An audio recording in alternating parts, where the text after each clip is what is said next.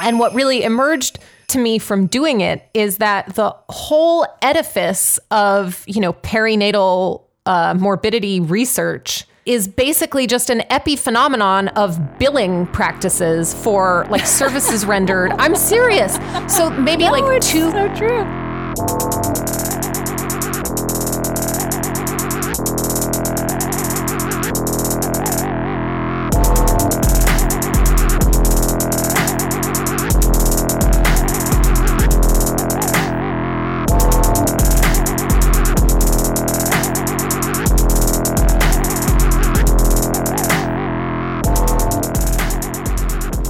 Welcome to the Death Panel. If you'd like to support the show, become a patron at patreon.com/deathpanelpod.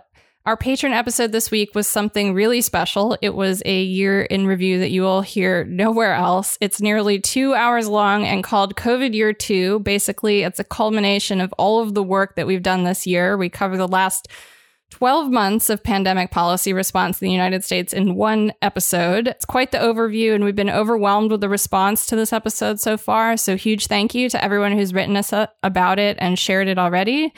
It's a really important discussion, and I think highlights a very steady stream of contingent failures, missed opportunities to improve public health, and abject negligence all around, from the Biden administration and the CDC to the New York Times and the Atlantic.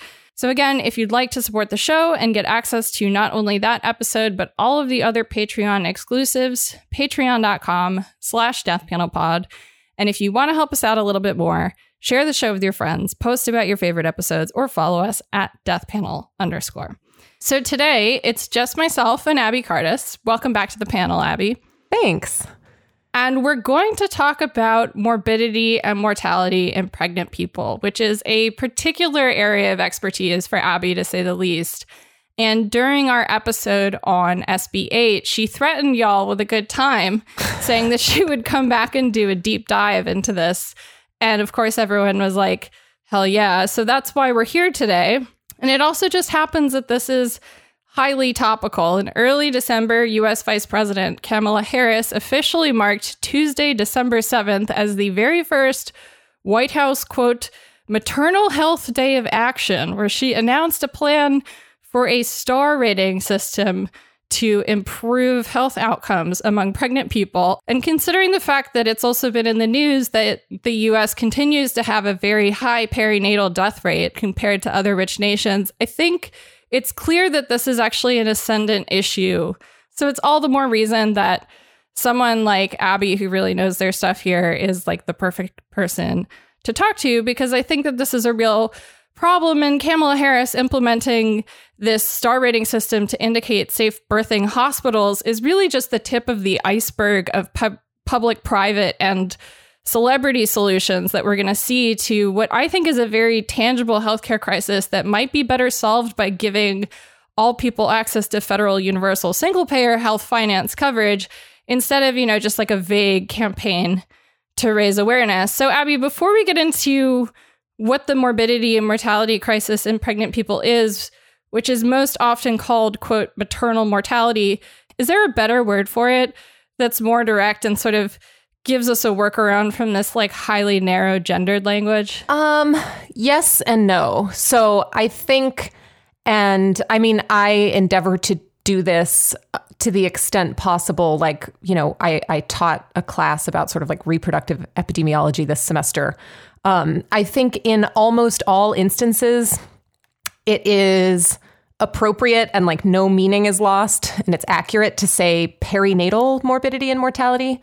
Like perinatal being like around birth, because that's what we're really talking about. In some cases, though, I mean, I want to, I don't know, I endeavor to use the word perinatal, right? Like to use the word people as much as possible. But there is, like, this language is just very highly gendered in like the literature of epidemiology, which is, for example, like we'll probably end up talking about this later in the episode, but my dissertation topic was this construct called SMM, which stands for severe maternal morbidity. And we'll get into what that, actually means probably later in the episode. But that is just like, unfortunately, the name of the construct that is like recognizable to scientists in the field. So there are some like little ways where like the word maternal, or like language that is gendered has kind of worked its way into just like the standard language. And that is very hard to get around. But I think it's very easy to say perinatal instead of maternal to be really accurate about exactly what it is that we're talking about, and to avoid, gendering this issue unnecessarily. So I mean, I feel like when the R word was coming out of fashion to describe intellectually and developmentally disabled people within medical literature, there was a lot of resistance saying, well, it's a clinical term and we'll lose all this specificity and precision if we don't hold on to these old terms, regardless of like how they make people feel, right? So, I feel like it's good to do like for that reason, but also because I think maternal kind of just feels like casually euphemistic. It's not only a bad descriptor because it's gendered, but I also think it narrows lay people's imagination as the nexus of the crisis is only existing at the point when someone gives birth, not also before and sometimes over a year after, which from what I understand is a huge aspect of this, taking Medicaid away from people after they give birth when they obviously still need medical care, not just past the point of like delivery. So I feel like this continues because of the association between birthing wards in the hospital and the word maternity or maternal. So it kind of like limits the imaginary of care, which becomes about bringing the pregnant person through to the moment of delivery and not about like their holistic survival too. It's kind of like locked in the imaginary of like a 19th century, like someone bleeding out on the table or dying in childbirth, and that happens. But, this is also stuff like long-term chronic like hypertension or, a stroke, and I think in a way like working towards new terminology can also like expand the temporal scope of like really helping people understand what we're looking at. Because it's not just like the moment of giving birth, is it? Totally. Yeah. And I think this is something that I kind of want to get into as well. But this is a really great point because one of, I think, the major problems underpinning this crisis in perinatal health is how siloed, right? Like obstetric care is. I mean, all healthcare is pretty siloed into these specialist fields. But a lot of what has been happening over like the past 10 to 20 years, for example, is that so the traditional, the so-called sort of traditional drivers of perinatal morbidity and mortality are things like obstetric hemorrhage, things like septic infection. But what's been happening over the past 10 to 20 years in the US is that now sort of more chronic cardiovascular conditions are starting to eclipse those more traditional causes of this morbidity and mortality. And it's a really big problem because these obstetric care teams, they don't have a cardiologist, right? Like to be able to diagnose like incident heart failure in someone who's showing up to give birth, which, heart failure is like a leading cause of perinatal death. But like this, I think you're totally right that this language of, maternal, it reflects kind of the siloing of this type of perinatal care in the healthcare system. And I also just think, we can get into this later, but there's a lot of like branding that's kind of going on around this crisis, a lot of like political action, and it's very like natalist and it's kind of creepy, like it's Merck for moms, like the March for mom, things like that. And it's like, well, I don't know. And I think that kind of bothers me because it connects back to something else that I think is really problematic about this discourse in the US, which is, and it's kind of what you're saying, but it's conditioning desert of, healthcare services on reproductive potential.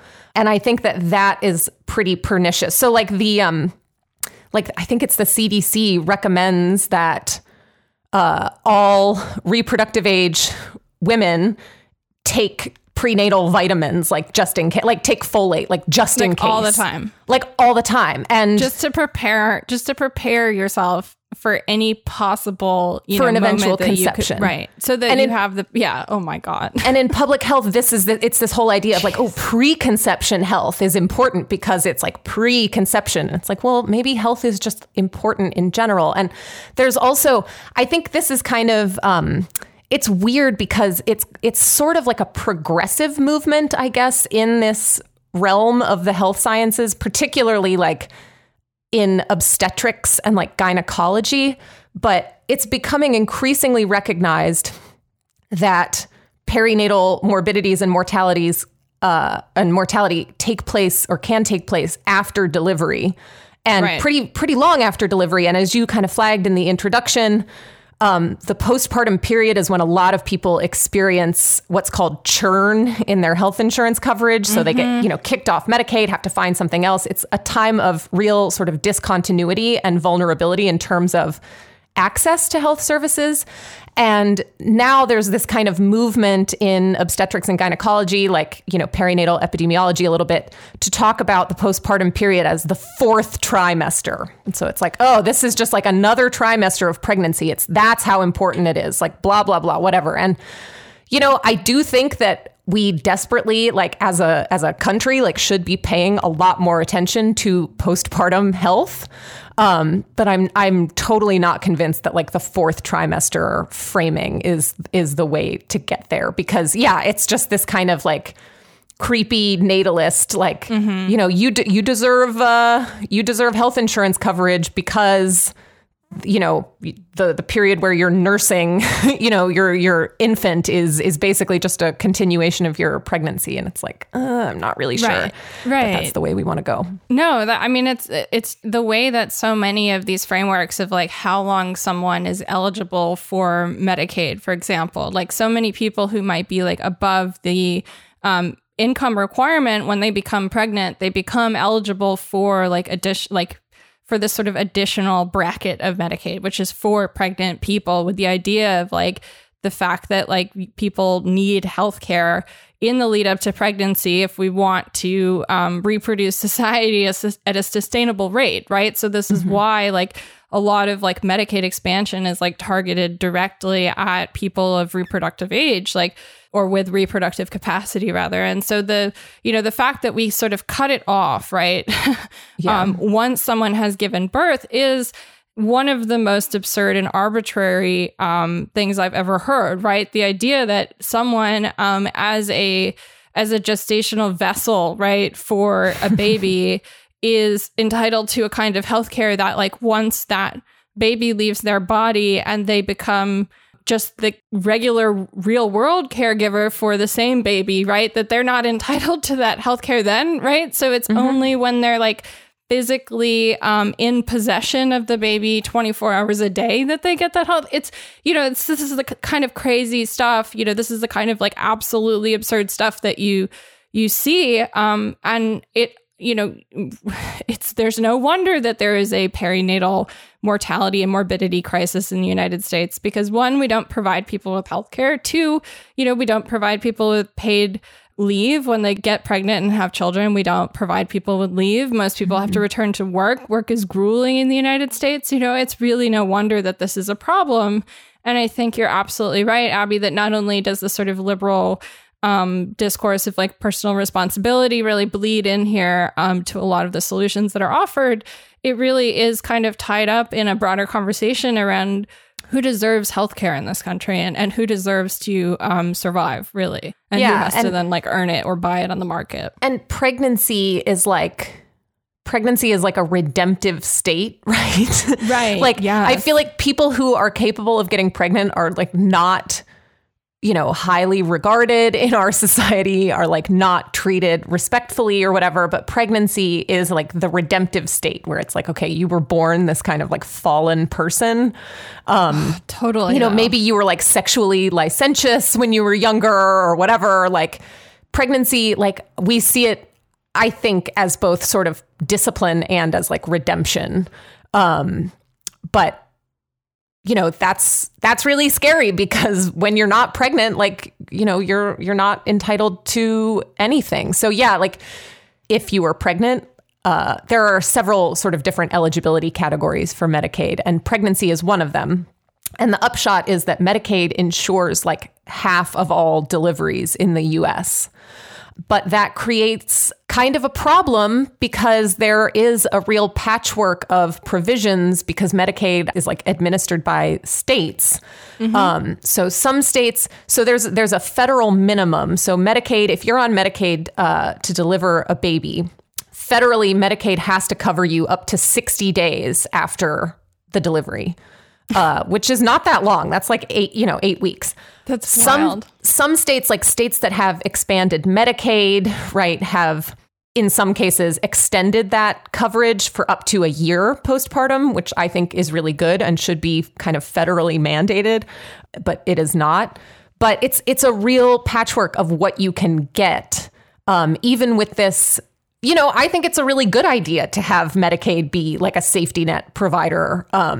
But I think it is like pretty bad that we have just this total patchwork of even what you can get through Medicaid in terms of perinatal obstetric care and care postpartum. Right. I mean, I think, most literature does show like that the benefits of having Medicaid are immense and that the negative consequences of forcing someone into insurance churn are really, really bad. That's pretty consistent across both sides of like looking at that issue separately. So it's, churn is one of the biggest ways that people become alienated from their care, that we lose that continuity of being able to really have someone looking and observing and charting the one patient, right? You kind of, when you have to switch things up like that and you have to switch care, particularly like probably like when you're getting used to having like a new baby at home, in theory also, right? Like that is not a good time to throw a bunch of administrative burdens at someone. But, the fact of the matter is that it's not like this everywhere, obviously, but that the United States is being, it's being talked about that we are in the midst of a crisis of perinatal morbidity and mortality, that our rate of bad health outcomes for pregnant people is getting worse, that we're sort of sliding backwards. And some people have argued that that's really just a function of the fact that we changed death certificates and death reporting to include, different categories. And so this sort of produced data that made it look worse. But even those people acknowledge that there are obvious and legitimate issues with severe social and political decisions that we've made that have tremendous negative consequences for pregnant people. So like, from your perspective, really, what is this crisis that we have in our hands, and like what's real and what's like spin, I guess? Oh boy. Okay. So what is this crisis? I think $10 million question. Yeah, it's twofold, I think. So the first aspect is that we live in a country that makes people really sick. And it makes people sicker at younger ages than they are, quote unquote, supposed to be. And that is a particular problem for pregnancy. Pregnancy is often referred to as kind of a stress test because pregnancy is a physiologically pretty taxing state. Your levels of stress hormones rise, right? Like inflammatory markers rise during pregnancy, all sorts of things. So if you're coming into pregnancy already having, sort of a concerning, maybe cardiovascular risk profile, that could end up being not good because like, we're saying pregnancy is a stress test, and the US is really great at, producing concerning cardiovascular risk profiles. Yeah. So that's part of it, is that I think, we just live in a country that makes people sick and we don't have appropriate sort of social supports to be able to ameliorate that in a lot of cases. And then I think the other sort of component of this is that this sounds like it shouldn't be as big of a deal as it is, but our data systems are really bad. Like, we do a really bad job of even being able to quantify this problem. So you had alluded to, like, it's been kind of in the it's been kind of in the news for a long time. It's sort of like an article of faith that, the perinatal death rate in the US has been increasing for the past, several years, 10, 15 years, whatever. And I think that is, so there's good news and bad news about that. The good news is that it's now becoming clear that maybe the perinatal death rate has not been increasing over this time period quite so dramatically as it has looked like. But the bad news is that it was just always really high and we were previously like severely undercounting perinatal deaths. So perinatal death reporting, it's based on sort of the vital statistics system. So it's based on sort of general death reporting. Vital statistics are collected at the state level. So each state has like a vital statistics, office registry that collects information about deaths and then transmits them to the National Center for Health Statistics. Mm-hmm. And it became pretty evident, I think, in like the 80s and 90s that the National Vital Statistics System was really dramatically undercounting perinatal death.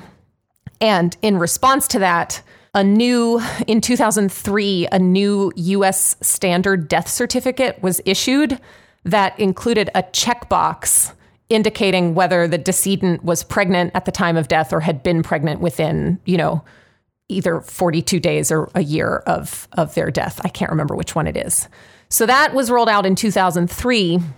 But again, vital statistics reporting takes place at the state level. So that standard death certificate was uptaken at various times by different states. So the U.S. didn't report a national perinatal mortality rate for like 10 years because the data were just so discordant. Like some states had adopted the new standard. You mentioned this on the show before, but every time I hear you say this, it still just like shocks me, right? Yeah. It's like really wild.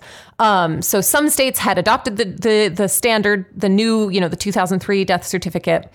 Some states had a checkbox question that was sort of incompatible with what was on the standard death certificate. Some states were using death certificates that didn't have a checkbox at all. So it became essentially, I think, impossible to like harmonize the perinatal death reporting coming out of all of these states. Mm-hmm. I think that all the states had uptaken this new this 2003 death certificate by like 2016. And that is embarrassing, though. Yeah, that is the kind of on-ramp that's embarrassing for a form, for a freaking death certificate form. Yeah. So it has been now demonstrated that the checkbox, when the checkbox is introduced, right, the perinatal death rate like jumps. So the checkbox is because we're counting for the first time. Yeah. So the checkbox is capturing a lot more than sort of like the previous procedures were capturing. But then there's a question of like, is the checkbox accurate or not? And there have been some issues with the checkbox potentially overcounting perinatal deaths. So like Texas, I think it was a few years ago, like 2012 or something, there was like a massive, and I don't know the details of this. So, I apologize that I can't tell this story in its full, richness or whatever. But Texas saw like a 200% increase or something in the perinatal death rate. And I remember like there were some research articles about this before they really figured out what was going on, where they were like, okay, well, this can't be real. Like in the absence of like a war or like a famine, like this kind of increase is simply just not believable. And it turns out that it was kind of like a weird artifact of how the checkbox had been implemented, right, in Texas in particular. So the national, like the NVSS, the National Vital Statistics System, is what perinatal death reporting is based on. And the data, I mean, they have improved. It's not, it's really limited. It's not great. And the National Center for Health Statistics is aware of this. I think I was reading something preparing for my class about this a few weeks ago, and I read something that was from the National Center for Health Statistics, and they were like, the Department of Health and Human Services has identified that our like reporting here is really bad. And they were like, we get it, we know, but HHS didn't earmark us any money to overhaul any of this. So, you know, what are we going to do? Like, we just have to keep doing it the way we are because, you know, we don't have the resources to do like a true overhaul of these data collection systems. So the NVSS is the main one. And then there are two other kind of sources of perinatal mortality data in the US. There's the Pregnancy Mortality Surveillance System, which is... it's based on the National Vital Statistics System. So any sort of errors or inaccuracies that are in the vital statistics will sort of propagate through the Pregnancy Mortality Surveillance System. But this one, the Pregnancy Mortality Surveillance System, it's called PMSS. It's a little bit more detailed. So, you know, they do a little bit more detailed sort of investigation for each perinatal death. They try to collect more data about each death. You know, the vital statistics are considered like just de-identified data, but the PMSS data aren't because, you know, data collectors are sort of digging and trying to add on more information to these statistics. And then there are sometimes at the state and like sometimes at the sub-state level, what's called, and again, I'm sorry for this term, they're called Maternal Mortality Review Committees or MMRCs. And those are like very granular investigations of like every perinatal death that occurs in, for example, you know, a given state, a given county. You know, some like bigger jurisdictions, like, you know, cities have their own MMRCs. So those are like very detailed data collection. But the picture that emerges from all of this is like we can't rely on MMRCs. You know, they sort of produce the richest and the most informative data to really, because they're really trying to get to the bottom of like what went wrong in each specific case. But that is, you know, really labor intensive. And these MMRCs, like they don't talk to each other. They don't talk to like, and when I say talk, like the data systems are just like not interoperable. Right. So we have this like really fragmented landscape of information, and it all paints like one quadrant of like a very concerning picture, but it's very difficult to put it all together because like we just don't have the data infrastructure that it would require to do that. It's just amazing. And I really appreciate you walking through it in detail like that, because it, you know, sometimes like these are the details that as a layperson you don't hear, right? Because it's decided that this is the stuff that's like too complicated for regular people to understand.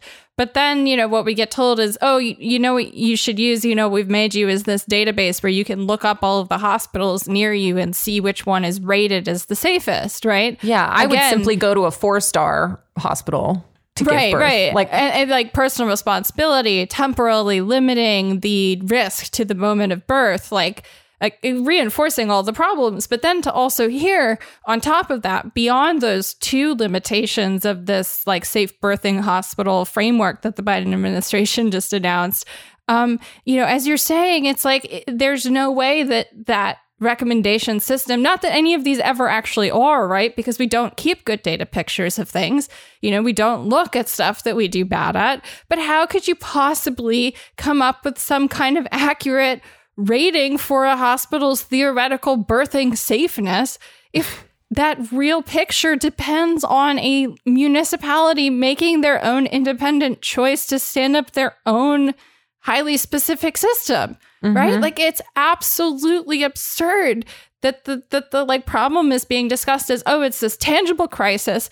It's getting worse. We have to, in a very natalist way, return to the old version of the United States where this was, you know, not a problem, which ignores the fact that it's not that, as you're saying, it's not that it wasn't a problem before and we've gotten worse. It's that it's been really bad all along and we haven't really cared to look at it closely enough, right?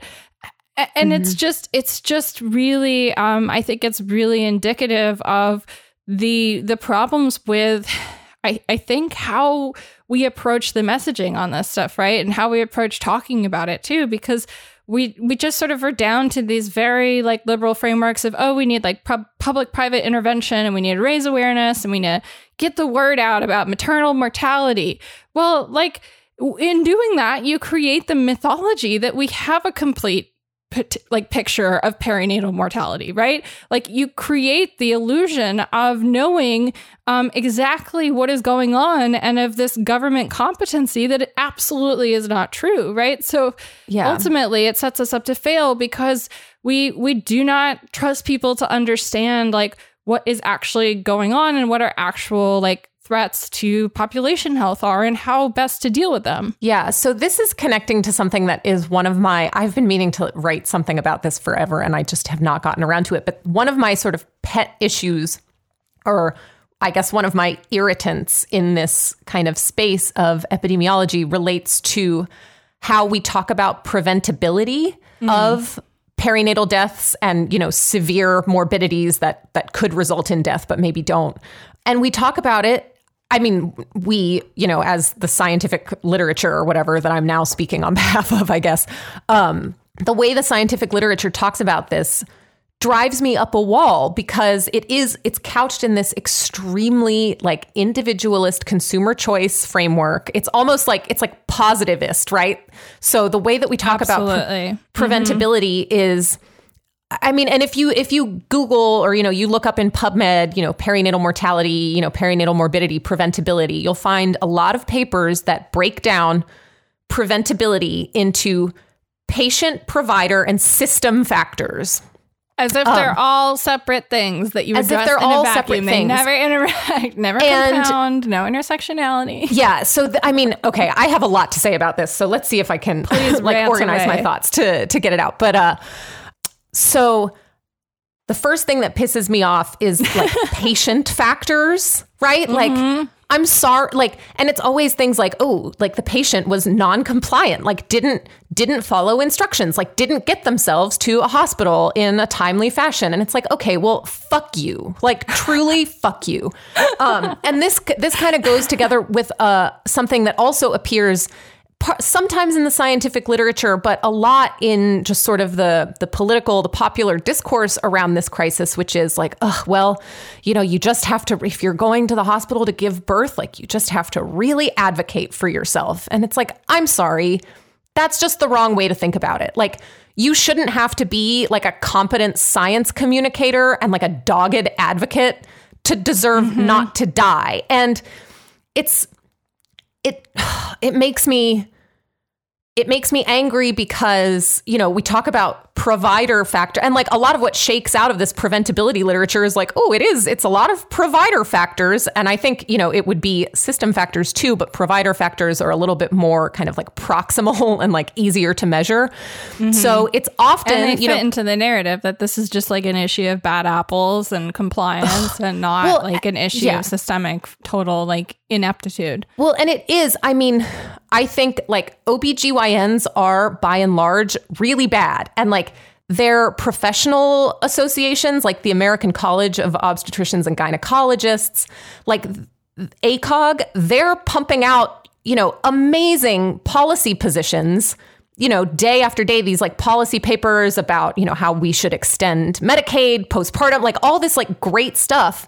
But then you look and it's like, oh, but your members are not listening to people, right? Ignoring people when they say that something is wrong, straight up yelling at and abusing people. There was a study out of UCSF a couple of years ago. It's from pre-COVID times, so I like don't remember anything about when it actually came out, but it showed that like 50% of birthing people or something, you know, wild like that reported being straight up abused by their provider while they were in the hospital to give birth, being yelled at, being pressured into, you know, a labor induction or a cesarean delivery, like just unbelievable. So, you know, there's a real disconnect between like what these professional organizations are kind of doing, like at like the advocacy level and then like what their members are doing.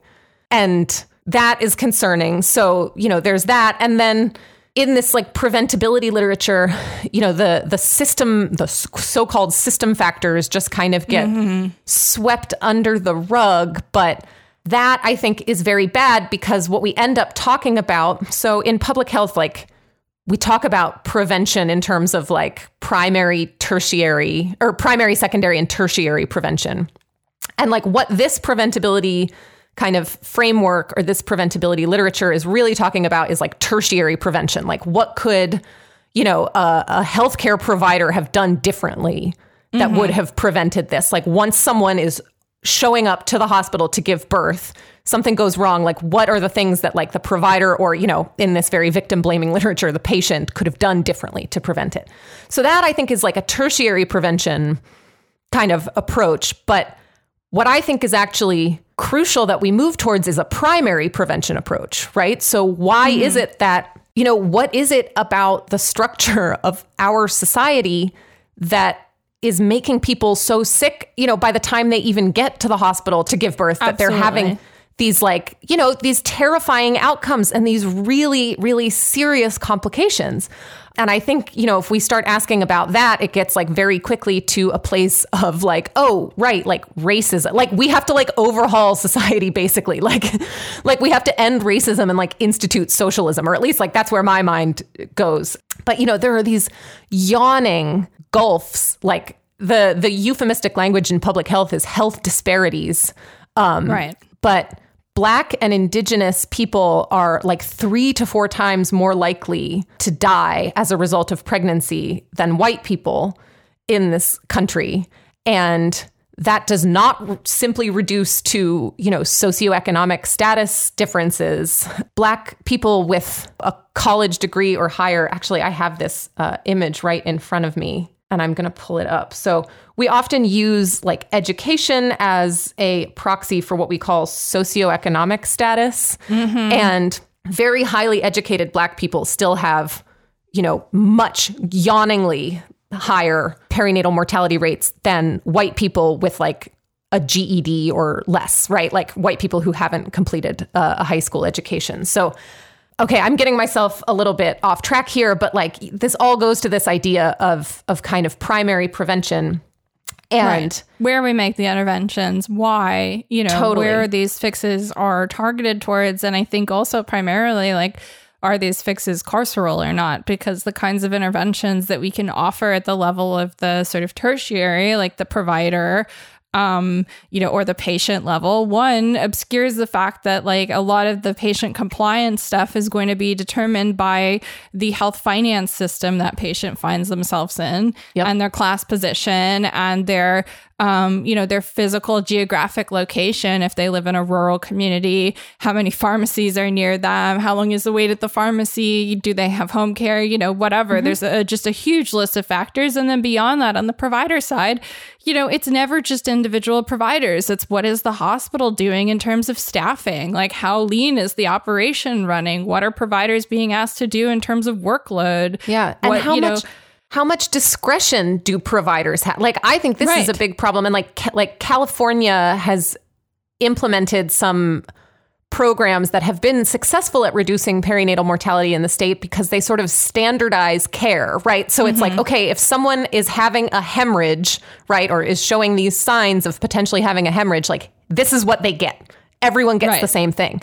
But I think in a lot of places, providers have a lot of discretion and like providers are racist, right? Like the healthcare system is racist. And you've heard these stories, like Serena Williams, right, having to like plead with her healthcare provider saying, like, I know that I have pulmonary, like I know that I have blood clots in my lungs. Like you need to check me.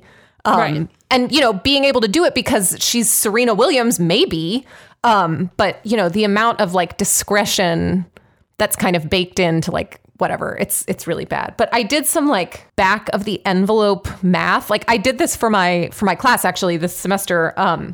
There was a big report. It's called the Report from 9 Maternal Mortality Review Committees that compiled, findings from 9 MMRCs. And it's a fantastic document. It's like a really sort of deep dive. And one of the things that fascinating to read, honestly. Yeah. One of the things that MMRCs investigate specifically is preventability. And this report compiling all this information estimated like the proportion of perinatal deaths that would be preventable according to their decision. And the number they came out with is like 60%. Of perinatal deaths in the U.S. are preventable or potentially preventable. But I did some back of the envelope sort of calculations on this. So the perinatal death rate for 2018 was 17.4 per 100,000 live births. That's how we count perinatal deaths, is the number of deaths per live births. The 2020 Which also, rate makes it seem smaller too. It does not seem small if you compare it with other countries. And I think, that's kind of why you the rationale for doing it as a rate is so that you can compare sort of apples to apples with other countries that have different populations, because the absolute numbers, in the US would be much bigger than in, Monaco or something like that. So it was 17.4 per 100,000 in 2018 and 20.1 per 100,000 in 2019. And I did some back of the envelope math to be okay, well, what would the rate be if we did actually prevent all the deaths that, if 60% of these deaths are truly preventable and we truly prevented 60% of them, what would the rate come out to? And it would come out to 12.8, almost 13 per 100,000. Which sounds, it's better, 13 is lower than 17. But if we look at the rates in other countries per 100,000, in Japan, it's 4. Oh, boy. In Finland, it's 5.6. In the UK, it's 7. In Canada, it's 8, right? So even this paradigm of preventability, it's is this really the best we can do? Is it really true that fully 40% of these deaths are absolutely not preventable, can't be averted in any way? And I think that is where kind of the shift, I think that 60% number probably reflects a tertiary prevention paradigm, right? But I think much closer to 100% of those deaths would be preventable in kind of a primary prevention paradigm. And we know that it sort of can be done because other countries, lots of other countries have much lower rates. Right. No, it honestly, the idea that when you hear it in that framework of 60% of deaths can be prevented, right? It seems great. We just need to do whatever those recommendations are. But the thing that I think is really clear is that without considering real structural overhauls to health finance and real changes in decision making about guaranteeing people access to free at the point of service care, there is absolutely nothing that we can do to even come close to tackling this problem in a way that's actually meaningful, right? We're kind of playing ourselves by limiting our solutions to the realm of things that can happen in a world where private insurance still is the name of the game. I think really this is one of the best examples for something like Medicare for All, which is why it worries me to see it really taken up by people who are very anti-Medicare for All.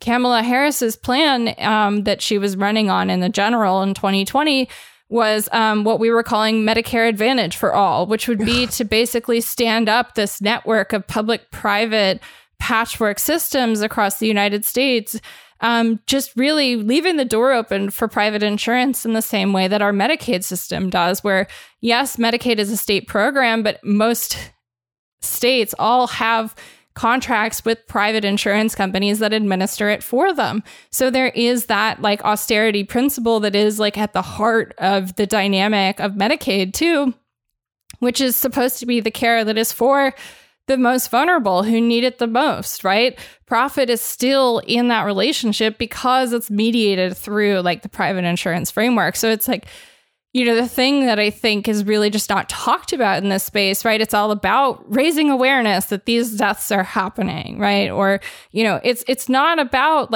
real, what are ways to address structural racism within the medical industrial complex, which is we need to get rid of student loans. We need to overhaul education. We need to give people housing. We need to give people healthcare regardless of whether they're pregnant or not. And long after they're pregnant, if they're pregnant, right? Yeah, totally. And I think, this sort of comes up over and over again.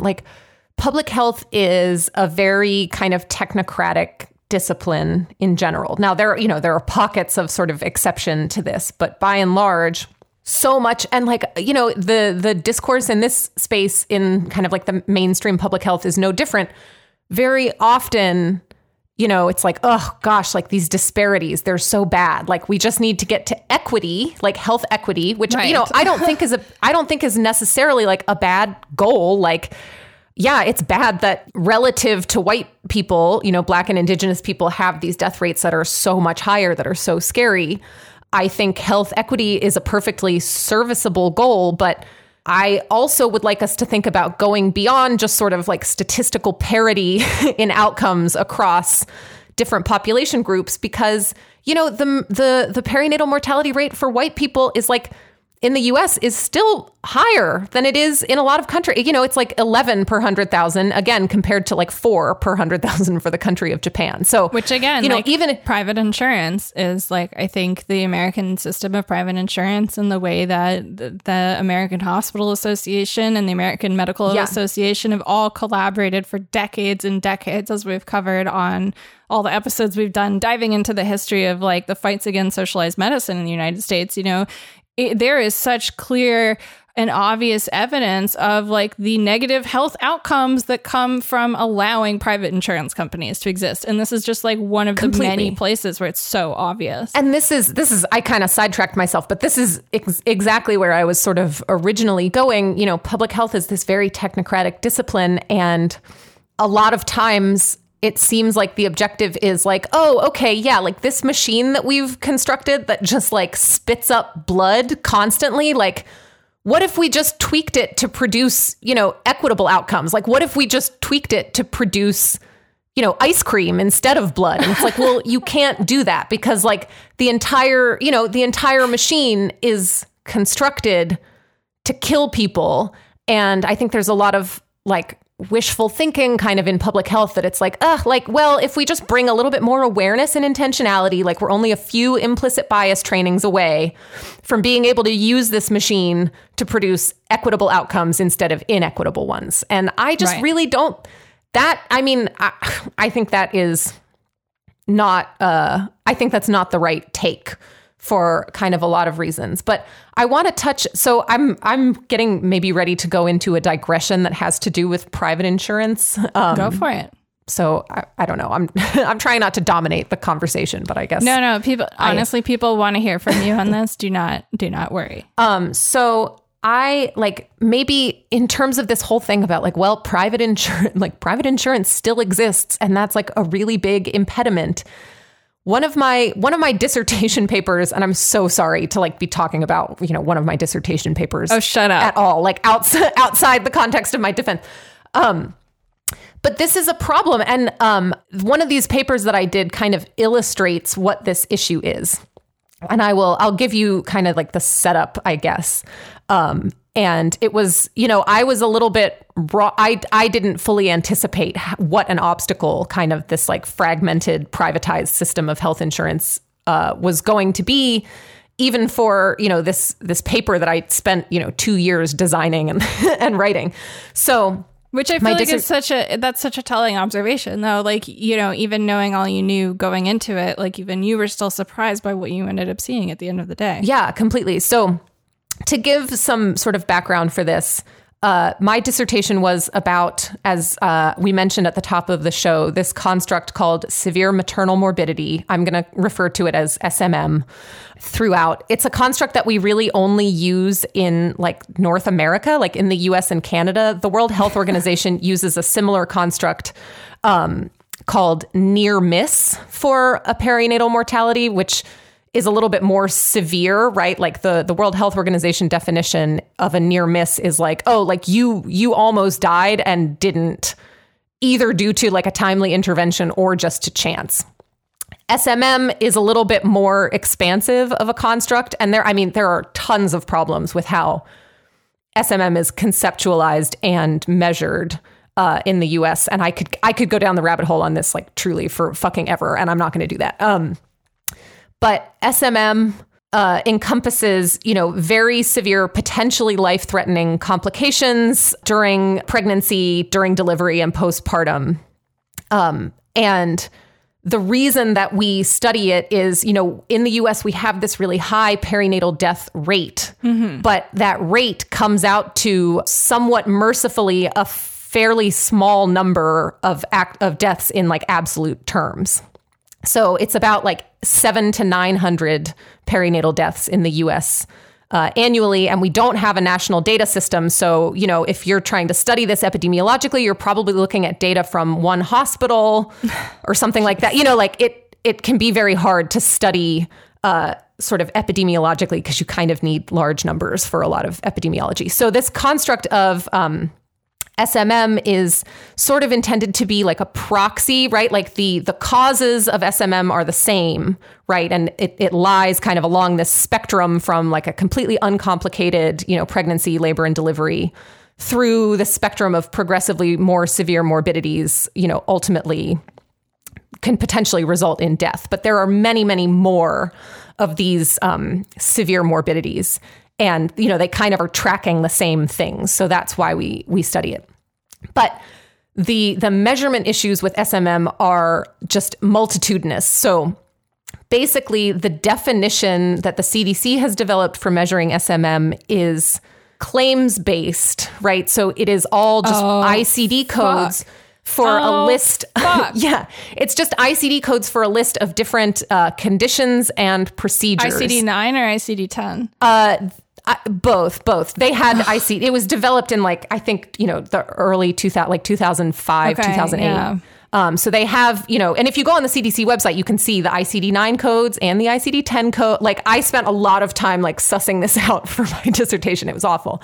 But the idea is, you know, we don't have a national like health data system in the US. And so the idea was like, oh, well, you can just look at claims, you know, from like the national inpatient sample or something and get like a quick and dirty tally of these things. And there are tons of issues with that. One of them is that the national inpatient sample, which is like a big claims database that's nationally representative, that only captures claims from the delivery hospitalization and can't link over time. So that essentially restricts like the study of SMM to just what's happening when someone, it's a nightmare. So there's this claims-based... Private insurance is a fucking nightmare. It's a nightmare. I can't believe it. It's like, it's everything I learn about it. It gets worse. I'm always still surprised, and it's been years. Please continue. There's this claims-based definition, which is like far and away the most commonly, you know, if you're reading any literature about SMM, it's probably using some variation of this claims-based definition. There is also now like a couple of like professional associations have developed a much more in-depth kind of tool for identifying like a true SMM. And they developed this tool. It's really meant to be used by like individual hospital systems so that they can like review these severe, you know, cases of these severe complications, similarly to how you would review like a death. Right.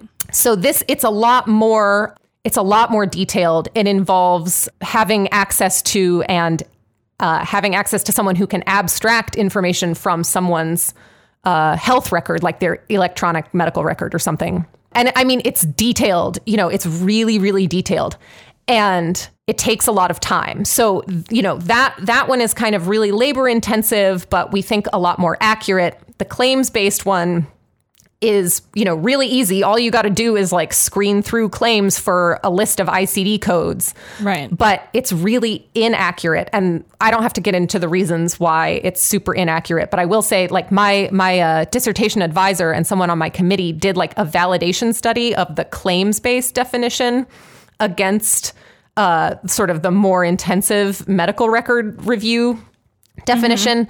And the probability that someone who like screens positive according to the claims-based definition, the probability that they actually truly did have like something that would be counted as an SMM is like 50%, right? So like the claims definition doesn't do well. So it's easy to use, but it's really inaccurate. The other one is really hard to use, but it's a lot more accurate. And so me, you know, being like a nerdy, like enterprising young dipshit, like in my graduate program, like I was thinking, okay, well, you know, I'm skeptical of a lot of sort of like machine learning applications in in public health and in epidemiology, but I was thinking like, well, this is a great chance to use like, computational resources. Like, what if we can build some like monstrous machine learning model to do this identification more accurately without having to hire, a medical record abstractor who needs like 6 months to go through all these records and get all this information. And so, I built these machine learning algorithms. They did better than the claims-based definition in some ways. They did worse in other ways, like, overall, like really no improvement and no change. But it wasn't until I was writing like the discussion section, the last part of this paper, and I'm like reflecting on, what this all means, that I'm like, oh, right. There's no way, like even the algorithms that I built, like I built them using data from one academic maternity hospital that uses like one specific type of EHR system. And I realized that there's no way that anyone else could ever use the algorithms that I built, because every hospital has like different data systems. Like they all use different EHR systems. Like my algorithm would not be usable in Medicaid. It wouldn't be usable in like, I forget what EHR system the hospital uses, but if it used Epic, like you wouldn't be able to use it in hospital data that, records information in REDCap or whatever. I don't know what all the EHR systems are.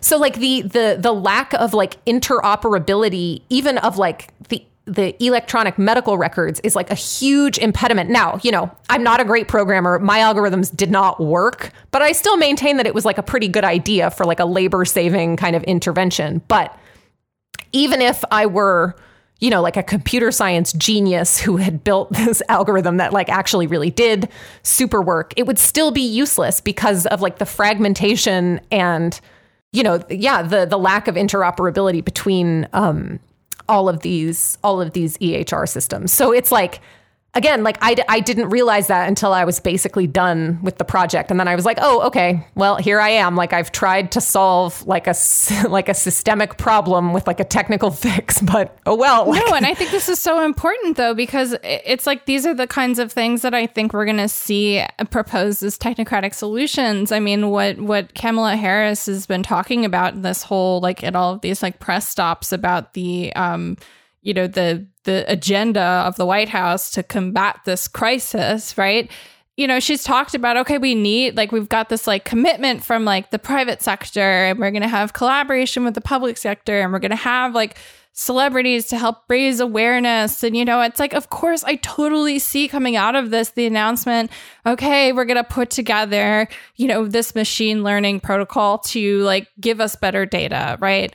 And that's really, one of the things that you try to do. Right. And it shows that one of the things that you need, if you want to do that efficiently and successfully and thoroughly, then we have to also consider the other structural forces. Like, do we have a national health service? Can hospitals talk to each other data-wise? Which you would think that they can with the way that we talk about and fictionalize medicine in the United States, as if, everyone always across the board knows what is in someone else's chart, right? This kind of mythology of competency and connectedness and having a full data picture of health in the United States, and knowing that we can implement these, targeted solutions that don't step on the toes of competition, but just tweak it just enough to make it less cruel, right? It's all a lie. It's all just a story.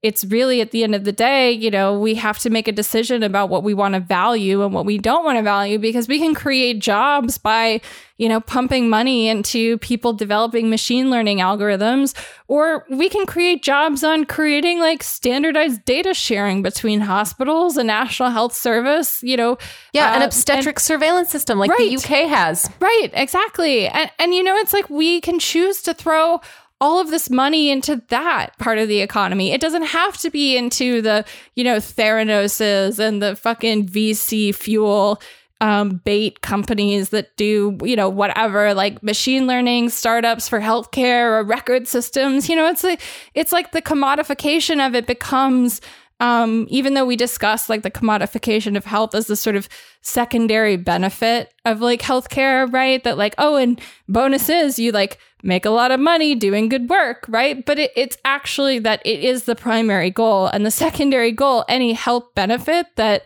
is conferred to the individual, is really just coincidental, right? Because the orientation is all around profit extraction, and we have to make choices otherwise if we want other outcomes. Well, and it's so good that you brought this up, because something that so again, my dissertation wasn't about sort of perinatal death directly. It was about this construct SMM. And what really emerged to me from doing it is that the whole edifice of, perinatal morbidity research is basically just an epiphenomenon of billing practices for like services rendered. I'm serious. So maybe two illustrative examples of this potentially. So SMM, like the CDC definition, it's just a list of conditions and procedures that the CDC says constitute, a severe morbidity of this kind.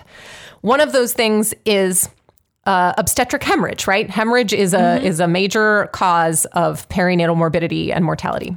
The way that obstetric hemorrhage is sort of divined from claims data is through the ICD codes for blood transfusion, which sounds like it could be okay. Like it's very accurate to sort of screen people who probably did have like an SMM, a severe complication like this, to screen people who had like massive transfusions, right? If you got like 4 units of blood or more, like that is a pretty good indicator that something, pretty severe happened. Right. But the problem with the ICD codes for blood transfusion is that they don't contain any information about volume of blood transfused. So anyone who gets any quantity of blood for any reason is counted then as like an SMM case, which leads to a huge number of false positives, right? Because some of these people are just, maybe like a little anemic and getting like a little bit of blood, but it's, not like a severe complication or a severe hemorrhage. And I remember I like presented one of my papers at a conference and I talked about this issue, and it's well known, like researchers who work in this area, they often present like counts of like SMM including transfusion and not including transfusion, because they're like, these transfusion codes are so inaccurate. Yeah. And someone in this presentation, someone who I think was like European, was just like, oh, but that information, like they didn't believe me that this information about volume is just not there. And they were like, oh no, just check in the health record. And I was like, okay, I love this for you. Like, I love that you're from like Finland or whatever, where like you have like real data systems, but like, I promise, like it's not in there. So, like this just billing, another example why private insurance is like a barrier to scientific progress globally. And if you're in Medicaid, right, like there are potential, if you're doing this work in Medicaid, as I did for part of my dissertation, you're contending with things like upcoding, right? Like where providers like bill for the most sort of expensive version of, whatever the diagnosis or the procedure is to maximize their reimbursement, right? Like there's all this inaccuracy baked in. And then the other example of this is similarly, like eclampsia is quite a severe complication of pregnancy, involves, really high blood pressure, swelling. It can lead to seizures. I mean, it can lead to death. It's very severe. And the way to resolve eclampsia is basically like to deliver the baby immediately. Now, eclampsia can happen sort of postpartum, but it's pretty rare that, someone will continue to have eclampsia or will have like eclamptic symptoms postpartum. But another one of my dissertation papers, I used this claims-based definition, and I was looking in Medicaid, which is a little bit unique because it allows you to look across time at the same person rather than just looking at the delivery hospitalization.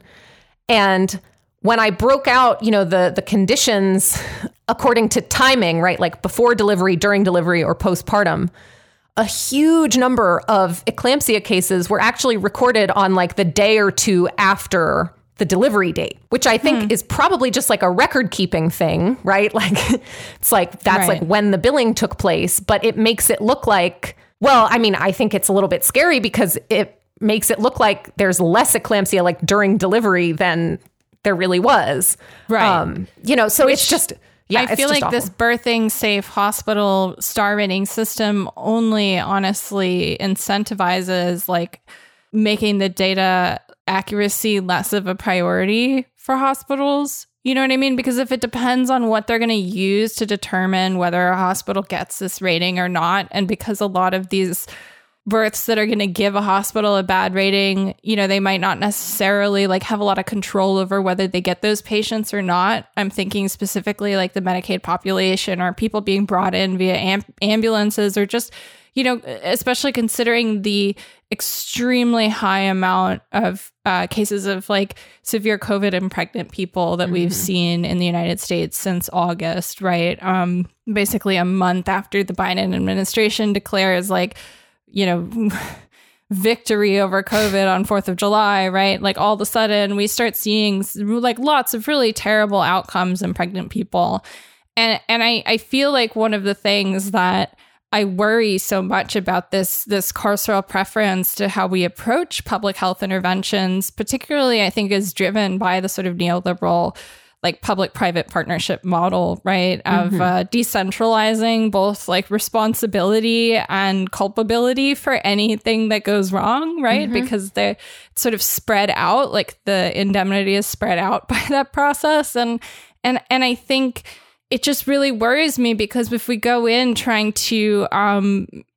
with this perspective of like trying to create like a data-driven way to inform consumers about safer hospitals to give birth in. I'm laughing just saying it because it's absurd, right? Yeah, Yelp for hospitals is not going to solve this problem. Yelp for hospitals is also going to make like hospitals behave like how restaurants behave when like things go wrong with diners, where they try and like cover things up. But you know what I mean? So it's like, this whole idea that we need to preserve consumer choice and like keep these beautiful like golden markets from ever being, put in a position where they like could not have like competition, right? Like it just completely is besides the point of what we're supposed to be doing at the end of the day. If we want to tackle perinatal mortality, like we cannot have private insurance anymore in the United States. If we're serious about making this a priority, like if Kamala Harris is serious, like she needs to like get over private insurance. This cannot be some sort of reform intervention based on like a McKinsey slide deck and a partnership with like the Williams sisters to talk about their own personal experiences with, like we have to do actually something. We can't continue to like treat these problems as if, they're not also problems of housing and not also problems of just structural racism and rampant disinvestment and decentralization of any and all public health coordination capacity. Yeah, like if you give birth and, let's say a week or 2, 3, 4, whatever, some number of weeks later, like you start having trouble breathing, you're just having like weird symptoms, like what's going to determine whether or not you go back to the emergency room? Health insurance. Right? Like people need something like, and I'm not like, I do, I think that like racism is baked into a lot of things. Like I'm not one of these people who thinks that like, oh, like we just need like Medicare for all and that's going to just solve like all these other problems. But no, it's like, not it's an and. We need it all. Yes, it's an and. Like, but Medicare for all is just a basic precondition. Like people can't survive on like vibes alone. Like like you have to give people vibes something. Vibes and choice. YOLO. And like, oh my God, and ratings. I love that. And stars. Yeah. People need something material because there are real material barriers that prevent people from getting the care that they need, right? From getting appropriate care in this time. And I think that any type of proposal that doesn't address, right, the just avalanche of unnecessary, suffering and morbidity and death that is constitutively built in to our privatized, for-profit system of health finance, is only going to be window dressing, unfortunately, right? Like this is a really, and I mean, this is not unique to this subject area. Like anything, right. I feel like anything you do, I feel like epidemiology should be the most radicalizing thing in the world. And it's a little bit puzzling to me that it's maybe not, but it's like, oh, it's so clear. Like, thank God it radicalized some of you. That's all I've got to say. Yeah. Well, I was maybe radicalized before I made or it. Thank God some of you that were radicalized made it in and out before you were found out, right? Yeah, but it's like, and I mean, I said this in my class, and I was like a little bit nervous, but you know, my students were so smart and cool. So shout out to my students for being awesome. But you know, I even said this. I was like, you know, it's really worth reflecting on, like whether these goals of like really like reducing disparities and just reducing rates of morbidity and mortality like across the board, you know, whether this is achievable in this paradigm of our current system of health finance. I think that it is not. But, you know, there's a lot of money, there's a lot of career advancement to be made from just sort of tinkering around the edges. Like, you know, you can publish paper, like it does not matter. Like if you're an academic, it doesn't matter what the papers you publish say, as long as you publish a lot of them. You know, so there are careers to be built. There are consulting contracts to be awarded. Like a lot of people stand to benefit from this not really changing. And I mean, this kind of gets to like a broader concern that I have, which is the total lack of like public, like, you know, the lack of maybe an ethic of public service in public health.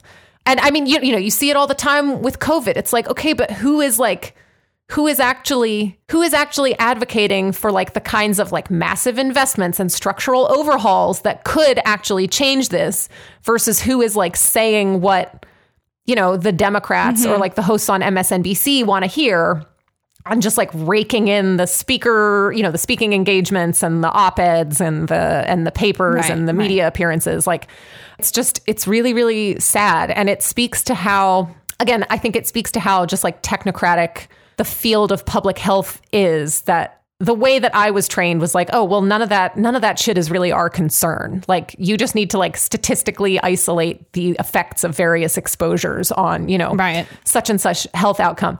I think that's changing a lot. You know, like the students in my class, like I incorporated a lot of this stuff because I was like, I know that you all aren't like getting this from, you know, if your curriculum looks anything like the curriculum that I had, like you're not getting any of this stuff. But you know, students that are coming up really want this stuff. Like they're really engaged, like they're really interested. Like a lot of people come into public health because, you know, they're like, well, it seems pretty clear that like, you know, if we can make a case that we can improve population health by like, you know, making these policy changes, like that would seem like a no-brainer.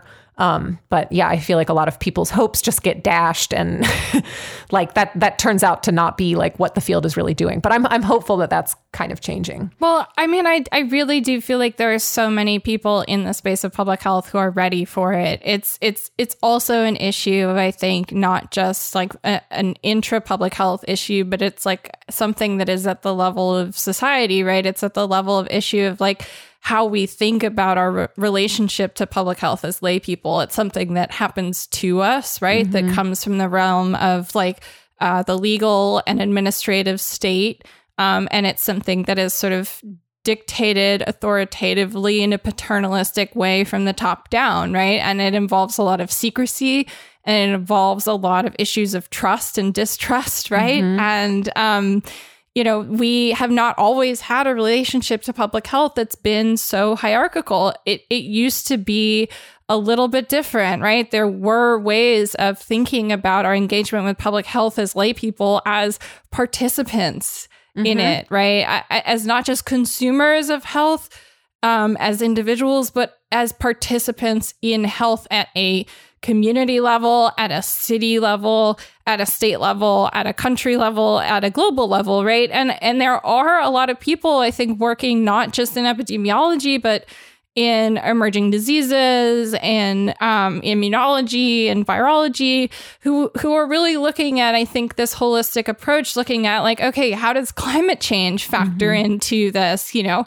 how does climate change factor into perinatal mortality. You know, the sort of stress of life and the stress of capitalism takes a real toll globally on all of our health, right? And I think, you know, there is so much room to incorporate that perspective, right? It just like takes, I think it takes like a real commitment towards like, okay, you know what? Like, fuck the consequences. Like, I'm going to speak up here. I'm going to bring like my politics into it, and I'm going to stop forgetting, you know, the sort of, or I'm going to forget the lie that we're all told to believe, that all these things are siloed, independent of politics or culture or society, and that they sort of exist in their own hermetically sealed, you know, little venues of expertise, right? Like not affecting the world around them with no impact on real temporal space, right? We have to acknowledge how the daily production and reproduction of knowledge and of data and the ways that we interpret and narrativize that data, right? Like these have tremendous impacts on who survives and who, you know, experiences really bad health outcomes or really bad morbidity or who is ignored or believed when they go into the emergency room, right? So it's about like trying to find ways to reconnect things that I think, you know, as neoliberalism became dominant and this trend towards decentralization in terms of like state function and health capacity, right? I think, you know, it's time to like start consciously like working against that. Oh yeah. I mean, I completely agree. Like a lot of what you're describing has been traditionally kind of like the realm of what's called social epidemiology.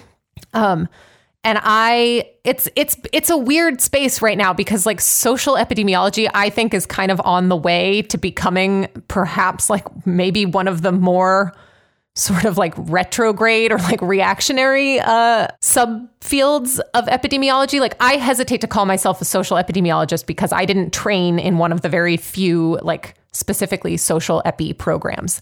I think I bring like a social epidemiology perspective to the work I do. So, you know, I'm experimenting with kind of claiming that title for myself.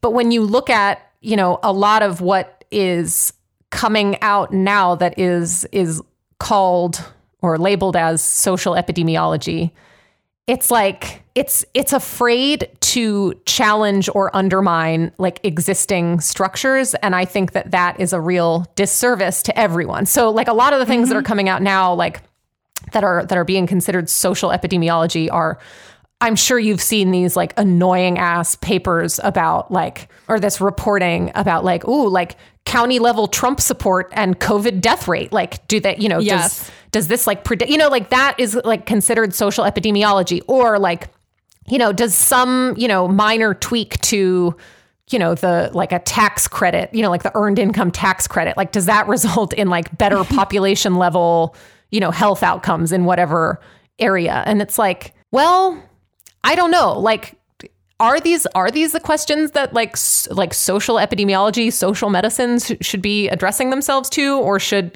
we be thinking more along the lines of like an Allende or like a Virchow? I don't know how you say his name, Rudolph Virchow. I don't know either, but two kind of like real heads from the past in terms of like social medicine, who were very explicit about how, you know, economic and social arrangements are really what produce, you know, health and disease states at the population level.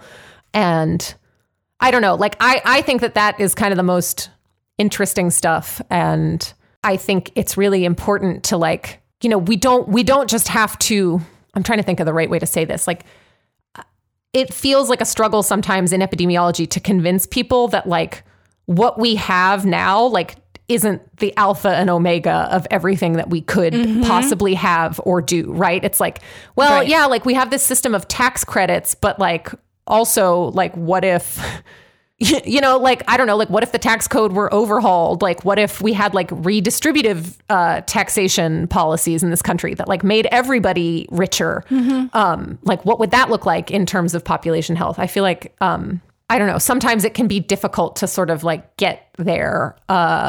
But I think that's ultimately where we have to go, because Yeah. I mean, it feels very clear to me that a lot of just suffering and death and, preventable morbidity is just baked into the way that we do things, and like tinkering with the way that we do things. Like, I'm not necessarily opposed to it, right? Like an incremental fix that like makes some people's lives better is better than nothing. But I think, we have to think bigger than that. Well, I think if we want to make real inroads. It's clear that if you're trying to do epidemiology without considering the sort of weight and extractive capacity of capitalism, you're trying to do it with like one hand tied behind your back, right? I mean, you really can't take our political economic framework out of the context that health exists in today, right? Like those two things actually cannot be fundamentally separated in a material sense, but we ask scientists to attempt to do that, right? And I think that is a way of trying to force people to reproduce the status quo, but it's incredibly limiting, I think, and I do think that it really gets it must be so discouraging, right? If you're coming into this with a desire to try and actually like understand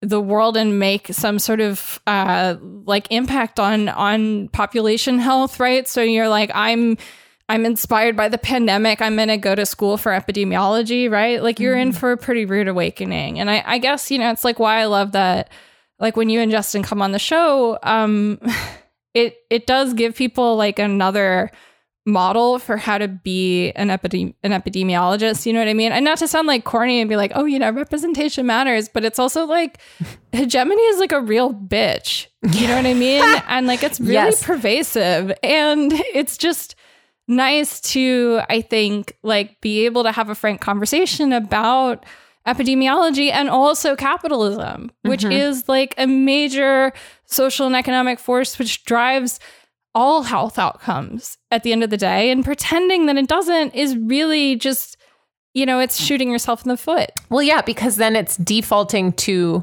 again, like secondary and tertiary prevention, right? Sort of behavioral kind of interventions that are carried out on like a one-off basis, like a study by study basis.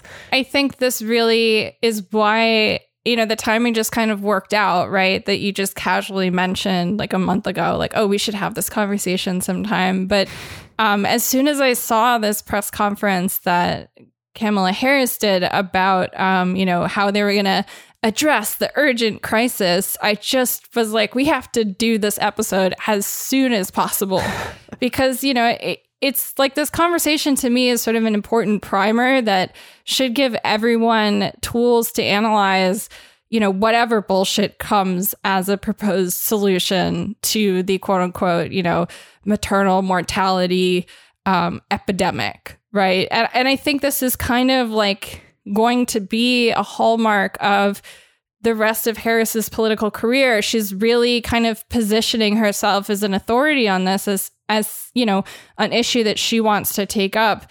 And so I'm just going to read like her statement from this press conference real quick, one quote from it, because I think it gives you like such a clear idea of like why these alternative narratives of public health need to exist and how urgent it is for there to be like science communication, like the conversation you and I just had, So Harris says, quote, "This challenge is urgent and it is important and it will take all of us.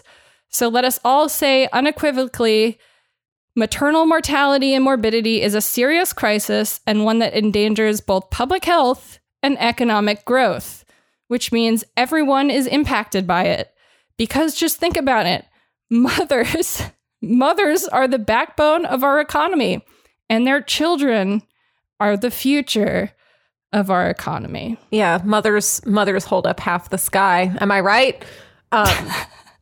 Yeah, I think what I want people to take away from this is that the causes of this crisis are very deep and very structural.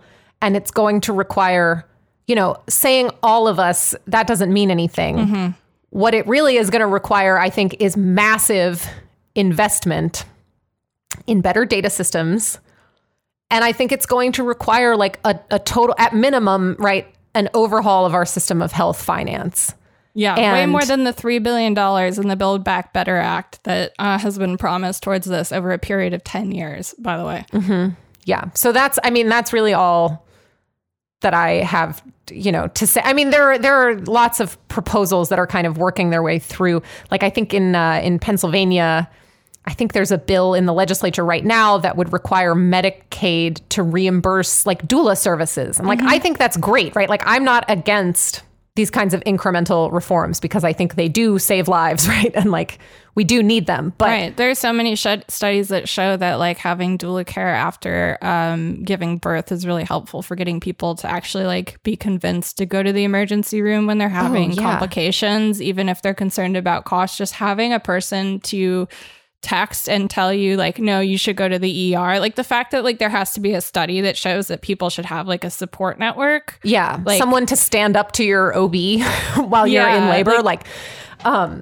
So, I'm not opposed to these things and there is kind of a lot going on, but at like this national level, if we're not talking about these really deep structural fixes and like this really unsexy stuff about, how do we even get our arms around the contours of this problem, right? Like, well, we have to do it by measuring the problem. And like, well, how do we measure the problem? Well, like not very well. Like at a national level, any conversation that isn't engaging with, this much deeper and much bigger stuff, I think is, whatever, like, I don't think Yelp for hospitals sounds like a great idea. There might be other stuff in, the vice president's plan that is okay, but I don't think it's like a really serious engagement with the depth of what the problems actually are. And that's the Democrats' special, right? Is to be like, wow, we hear you. Like this problem is so bad. We feel your pain and we understand. And like, that's why, now there you can download a shitty app to like rate your delivery experience at your hospital.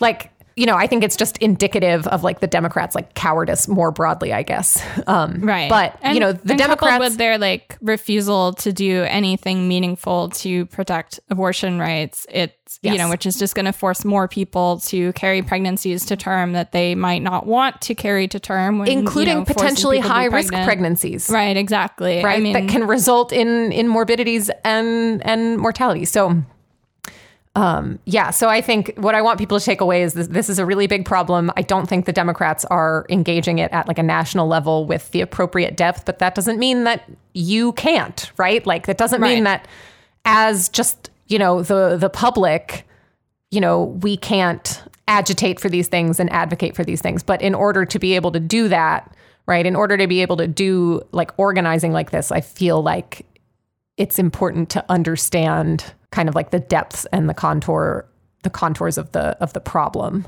And yeah, absolutely. I mean, hopefully this episode is helpful to that end. But if anybody ever, wants to talk to me, like people can hopefully get in touch with me. If anybody ever has any like thoughts or questions or ideas.